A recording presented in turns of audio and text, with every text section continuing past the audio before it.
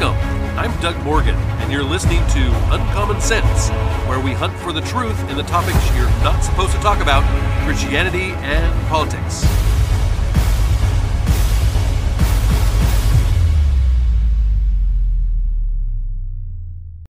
One of the new things that a new pastor or boss has to do when stepping into a new position at a church or a company is to make sure that everyone is in the right seat on the bus, so to speak. What I mean by that is just because someone is in a particular position or role doesn't mean that they should be there. Many churches, for example, place whoever is willing into a position of need just because they are the only one willing. It doesn't mean that they're any good at it. It means that they were just willing. What any good leader will do is put people in positions that will be good, that they will be good at, because they be good at that role.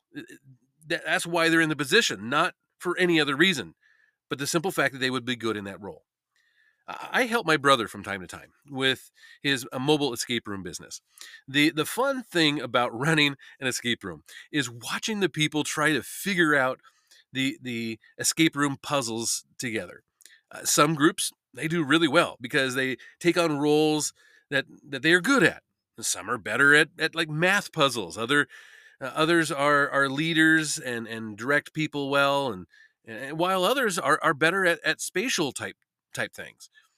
It can almost be comical to watch a group who, of people that don't really know what they're doing, and they're not good at what they've chosen to do, and they struggle as a group to solve the room.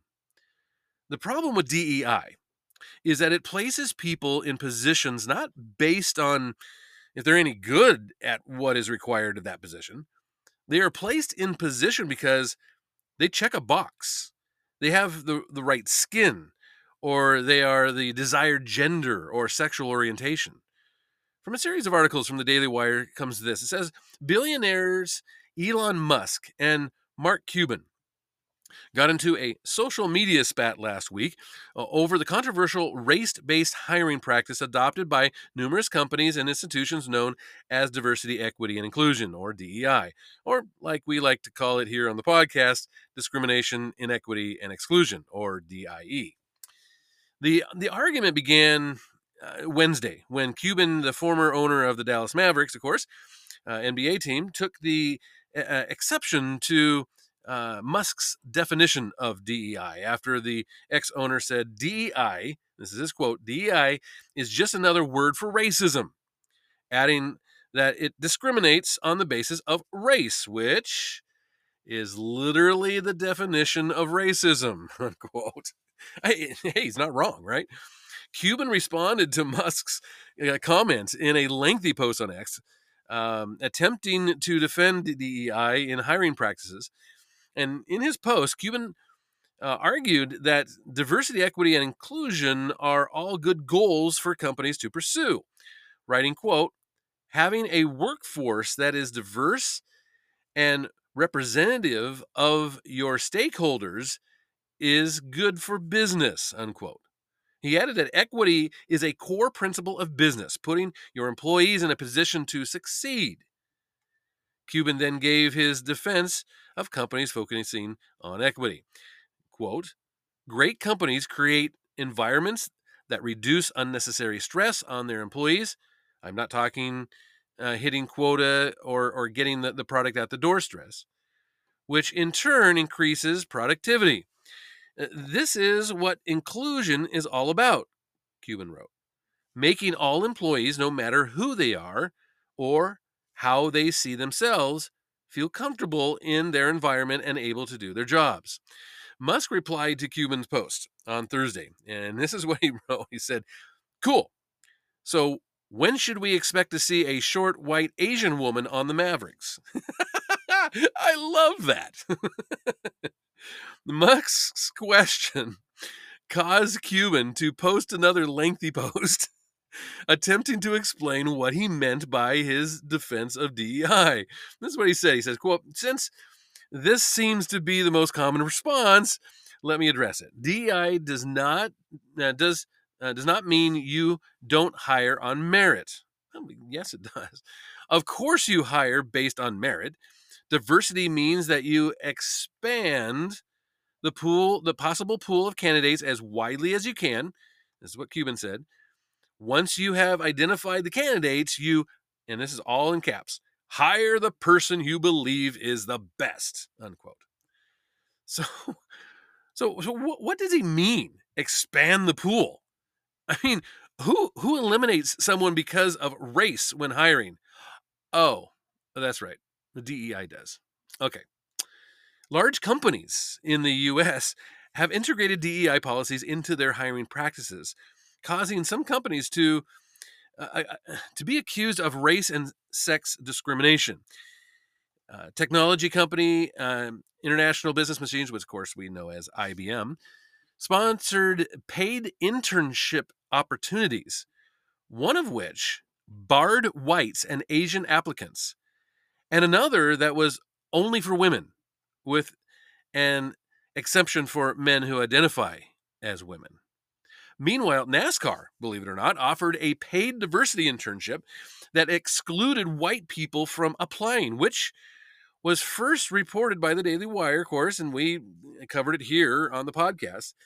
And after they reported that, NASCAR actually removed the racial requirement for its internship. But this leads us to what recently happened at Harvard. And Matt Walsh writes this. He says, there's a documentary called Behind the Curve, in which a group of people who think the Earth is flat decided to test their hypothesis. They spent something like $20,000 on a laser gyroscope and run some tests, and lo and behold, they learned that the Earth, contrary to their assumptions, is in fact round. Their response was exactly what you'd expect. At first, they didn't want to believe it, and they started rationalizing away the experiment. Quote, "We were taken aback by that," one of the men said. And he also added, "We obviously were not willing to accept that." The documentary came out a few years ago, and it was an interesting look at human psychology and how people respond when their own acts debunk their whole worldview. Literally, their worldview, in this case with flat earthers, right? It's not an easy thing to experience. It's one thing for someone else to prove you wrong. It's another thing, something else entirely to prove your own ideology and disprove your own ideology, and to reveal how bankrupt and nonsensical it is. It's easy to point out and laugh at flat earthers. It is. But this is a phenomenon we're seeing more often these days. In fact, it's been playing out for the whole country over the past few weeks as proponents of diversity, equity, and inclusion, or DEI, have witnessed the complete implosion of the president of Harvard University, Claudine Gay. This is a woman who personifies everything DEI stands for. She came from an extremely wealthy background. Her family runs the largest concrete plant in Haiti. She became the first Black president of Harvard University, despite publishing only a handful of academic papers. She did it all based on three factors: her skin color, her gender, and her willingness to smear and destroy all of her ideological enemies along the way. And in just a couple of weeks, she's been outed as a complete moron and fraud. She proved she's incapable of answering extremely basic questions in Congress. She also demonstrated that she's incapable of writing anything without ripping off dozens of other papers. Given all this, the cognitive dissonance for the DEI crowd has to be overwhelming right now. After all, one of the holiest figures in their entire cult just crashed and burned. She's provided irrefutable evidence that DEI rewards mediocrity and destroys every institution that embraces it. That's that's difficult for these people to accept, as you can imagine. That's why, in the wake of Gay's resignation as president of Harvard, there hasn't really been a debate over the merits of DEI or anything approaching a reasonable conversation. The word debate suggests that two sides are presenting their arguments in a clear and rational way. And in this case, what's happening is that anti-DEI side is making coherent arguments, while the pro-DEI faction can do nothing but perform and posture and vomit its emotions all over the place. They're actually a lot less reasonable and respectable and coherent than the flat earthers. At least the flat earthers and their proponents have arguments, flimsy they may be, but they at least have some arguments that they can try to stand on. But that's still more than you can say for the DEI defenders. The spectacle that aired on CNN over the weekend perfectly captured the dynamic. It features two DEI advocates, Lulu Garcia Navarro and Kara Swisher, speaking with two sane male counterparts, Rehan Salam and Jonah Goldberg is his name. Really sharp guy, by the way. In this debate, Goldberg and Salam explain why DEI is a scam used to smuggle leftist ideology under the guise of diversity. The women on the other side of the discussion can only scowl and huff and repeatedly declare how infuriated they are, right? Lulu Garcia Navarro also interrupts constantly while demanding that the two men on the other side stop interrupting her, which, of course, they never did. Salam makes the reasonable case against DEI and remains logical, level-headed, and perfectly coherent throughout. But once the other side starts interjecting, it just all goes downhill. The whole segment just kind of goes on like this, and you can probably pull it up on YouTube or whatever.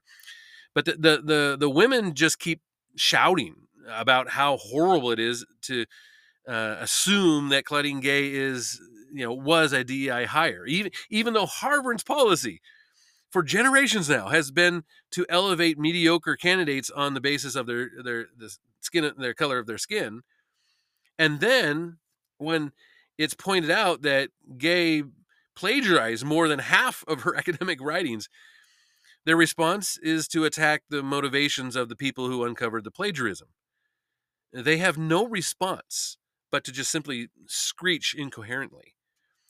As with so many other debates on so many other issues, if you knew nothing about the issue and you saw this discussion, and you would immediately know that the women on the left are just simply full of crap. They bring nothing but their emotions to the table. All they have is their indignation and their feelings. If you ask them for evidence to prove their assertions, they'll say something about books that have been written, about this.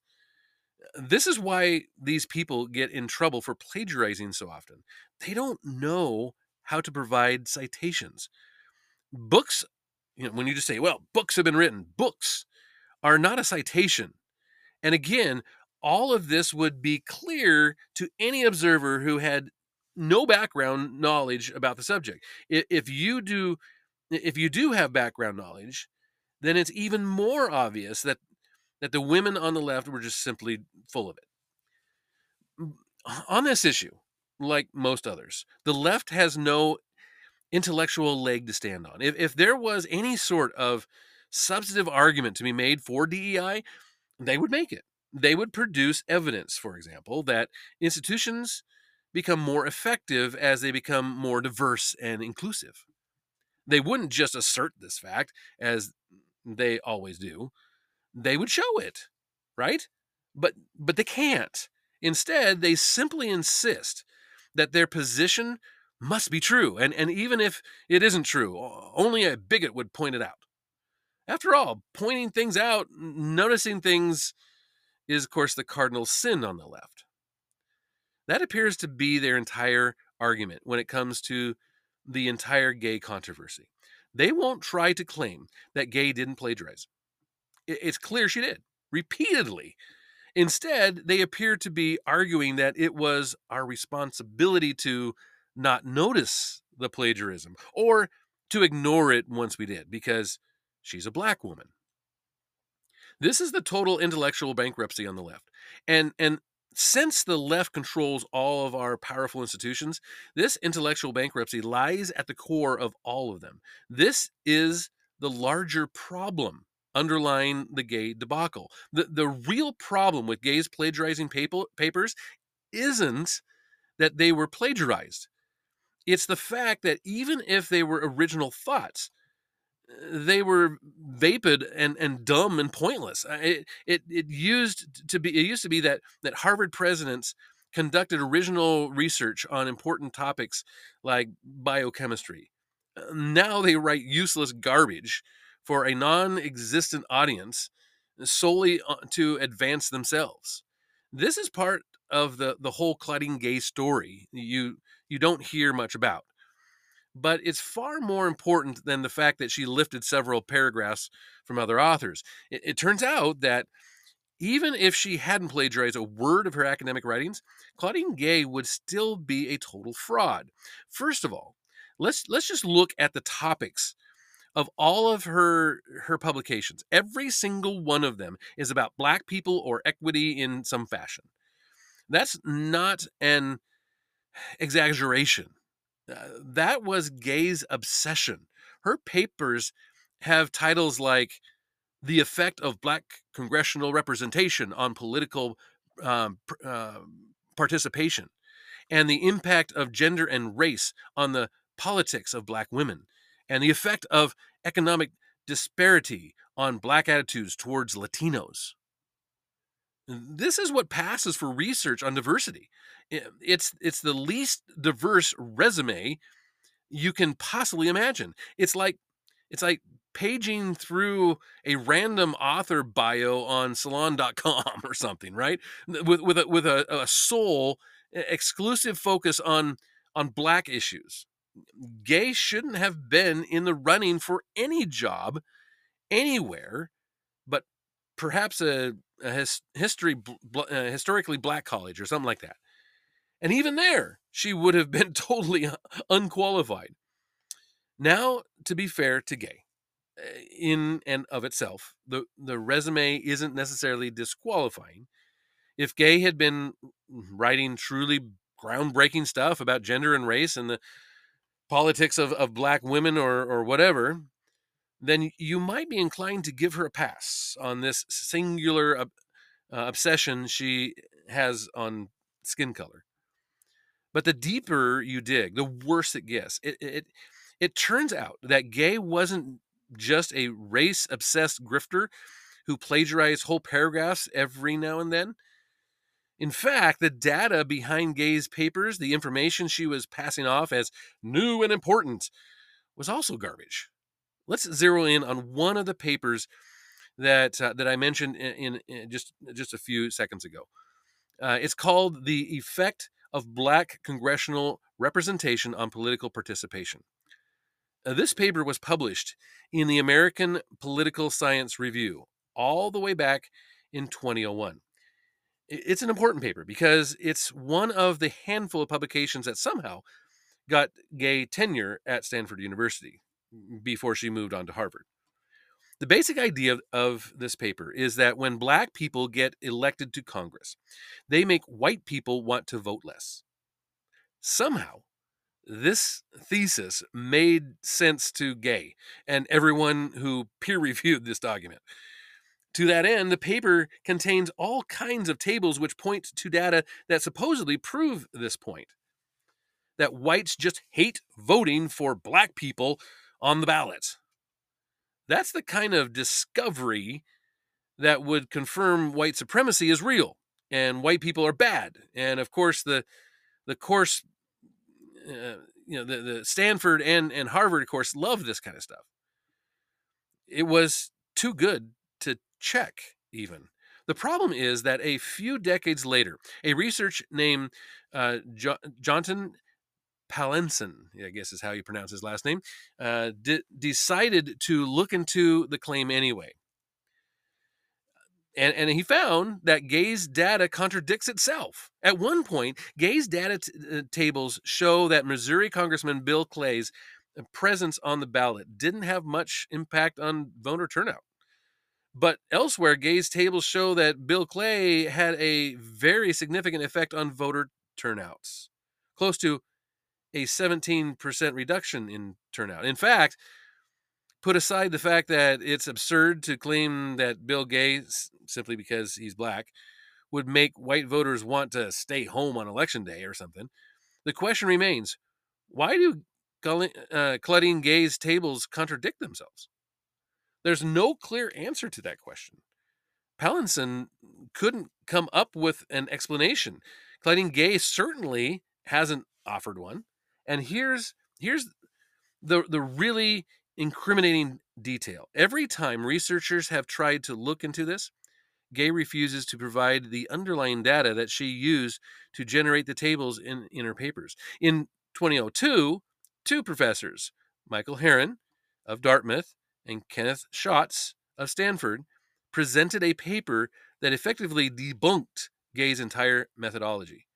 They included this footnote, quote, "We were, however, unable to scrutinize Gay's results because she would not release her data set to us." That's pretty incriminating. But here's the real amazing thing.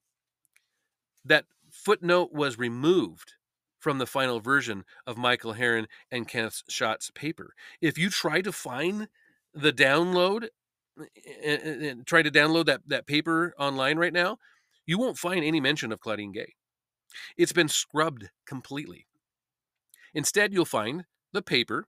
You'll find that Herron and Schott debunked the hypothetical methodology without using Claudine Gay's name at all. It's almost like someone wanted to protect her for some reason. But writing for Jordan Schlett's Substack, Chris Brunette got his hands on the first version of Herron and Schott's takedown, the one that hasn't been censored or redacted in any way. The full uncensored footnote calls Gay's conclusions logically incoherent. It repeatedly calls out Claudine Gay by name, and it includes a lot of technical details which no one, including Claudine Gay, has refuted. This is a far bigger scandal than Claudine Gay lifting some paragraphs here and there. The fact is, her ideas and the data underlying those ideas were useless and fraudulent. Her publications were race-based screeds that were only ever cited by a handful of academics. And those handful of academics very quickly proved they were complete garbage. And yet, Gay somehow became president of Harvard. Documents criticizing the substance of her scholarship were scrubbed. Even now, she's still making around $900,000 a year as a professor. This is the state of Harvard University and American academia in general. And this is the key point. Yes, our intellectual elites are often thieves and plagiarists. That certainly matters. But what matters more is that they are just as intellectually bankrupt as they are morally bankrupt. They are charlatans.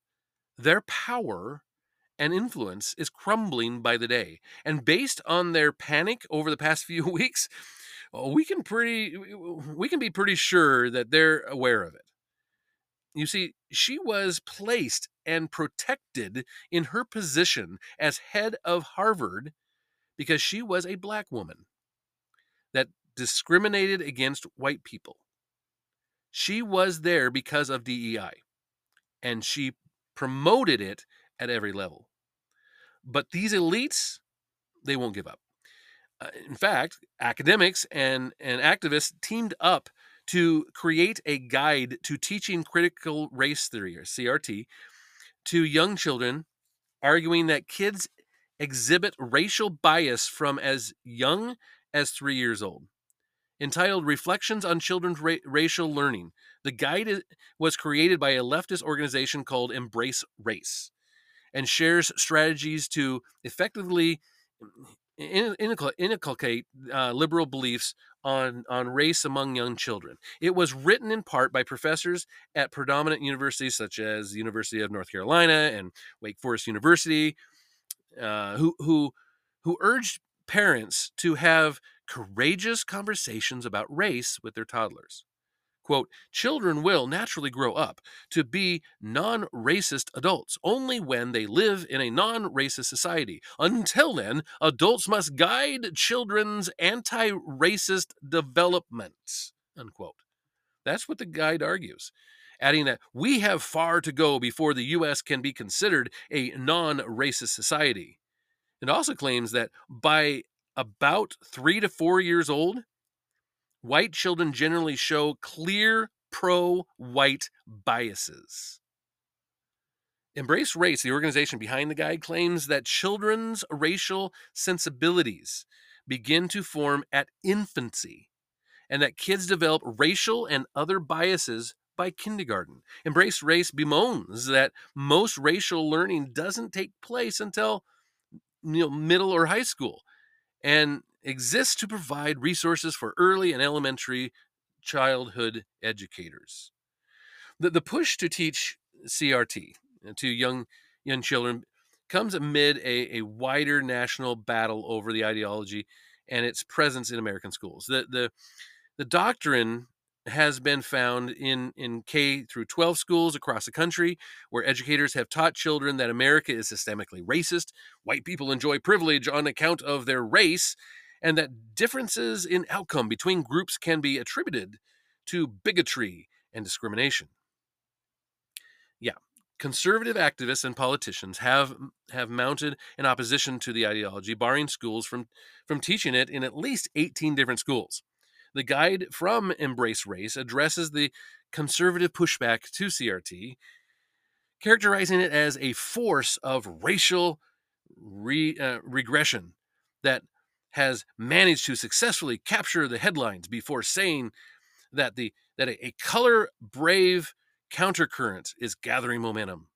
The guide also doubles down on its support of CRT, stating that the recent eruptions about critical race theory, and of course DEI, same thing basically, make clear that the work of educators to engage children in honest, constructive learning about race and racism is far from over and more vital than ever.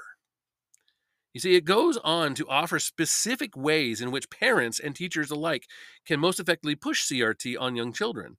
In a portion of the report subtitled, "They're Not Too Young to Talk About Race," the science of early racial learning, and activists with Embrace Race argues that racial biases are often formed in the preschool and kindergarten years, going on to point to a development chart that went viral on the organization's social media accounts, that claiming that silence about race reinforces racism.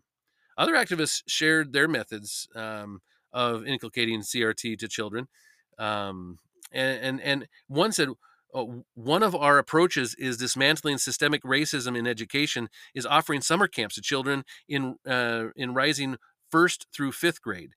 This is what the guide reads. In these camps, we have trained anti-racist educators, helping children build healthy racial identities by teaming them with racism, teaching them about race and racism, its impact on communities, and how to actively resist racism in our communities. An entry from Dr. Michael Rizzo, an assistant professor at the University of Illinois, Urbana-Champaign, argues that children should be taught about structural racism as part of a broader plan for parents to raise anti-racist children. One portion of the guide, entitled New Directions for Anti-Racism Research, White Children's Understanding of Structural Racism, reads, research points toward teaching about structural racism as a way to promote more anti-racist worldviews in early childhood. Another entry in the guide called Nurturing Children's Racial Learning, One Talk at a Time, was written by academics at the University of North Carolina at Greensboro and Wake Forest University. And the portion urges parents to prepare their children to handle racialized moments and be change agents in their environments by having courageous conversations about race. Parents Defending Education, Exner said that the guide was a joke, and it is, and that should not be taken seriously by any professional connected with children's education. And over the past 3 years, the proof we have seen is that DEI and CRT initiatives have been complete disasters and do not belong in schools, of course. And I would say that they don't belong anywhere, not just in schools, because they are racist at their core. That's what it is. DEI, CRT, all that stuff is absolutely racism. It's the very definition of it in many ways. And it has no place in our schools. It has no place in our workplaces. It has no place in our homes. And you may have a different view on it. I would love to hear that. And you can always do that at uncommonsensepodcast.com. Thank you very much for listening. This podcast is a production of Morganite Communications.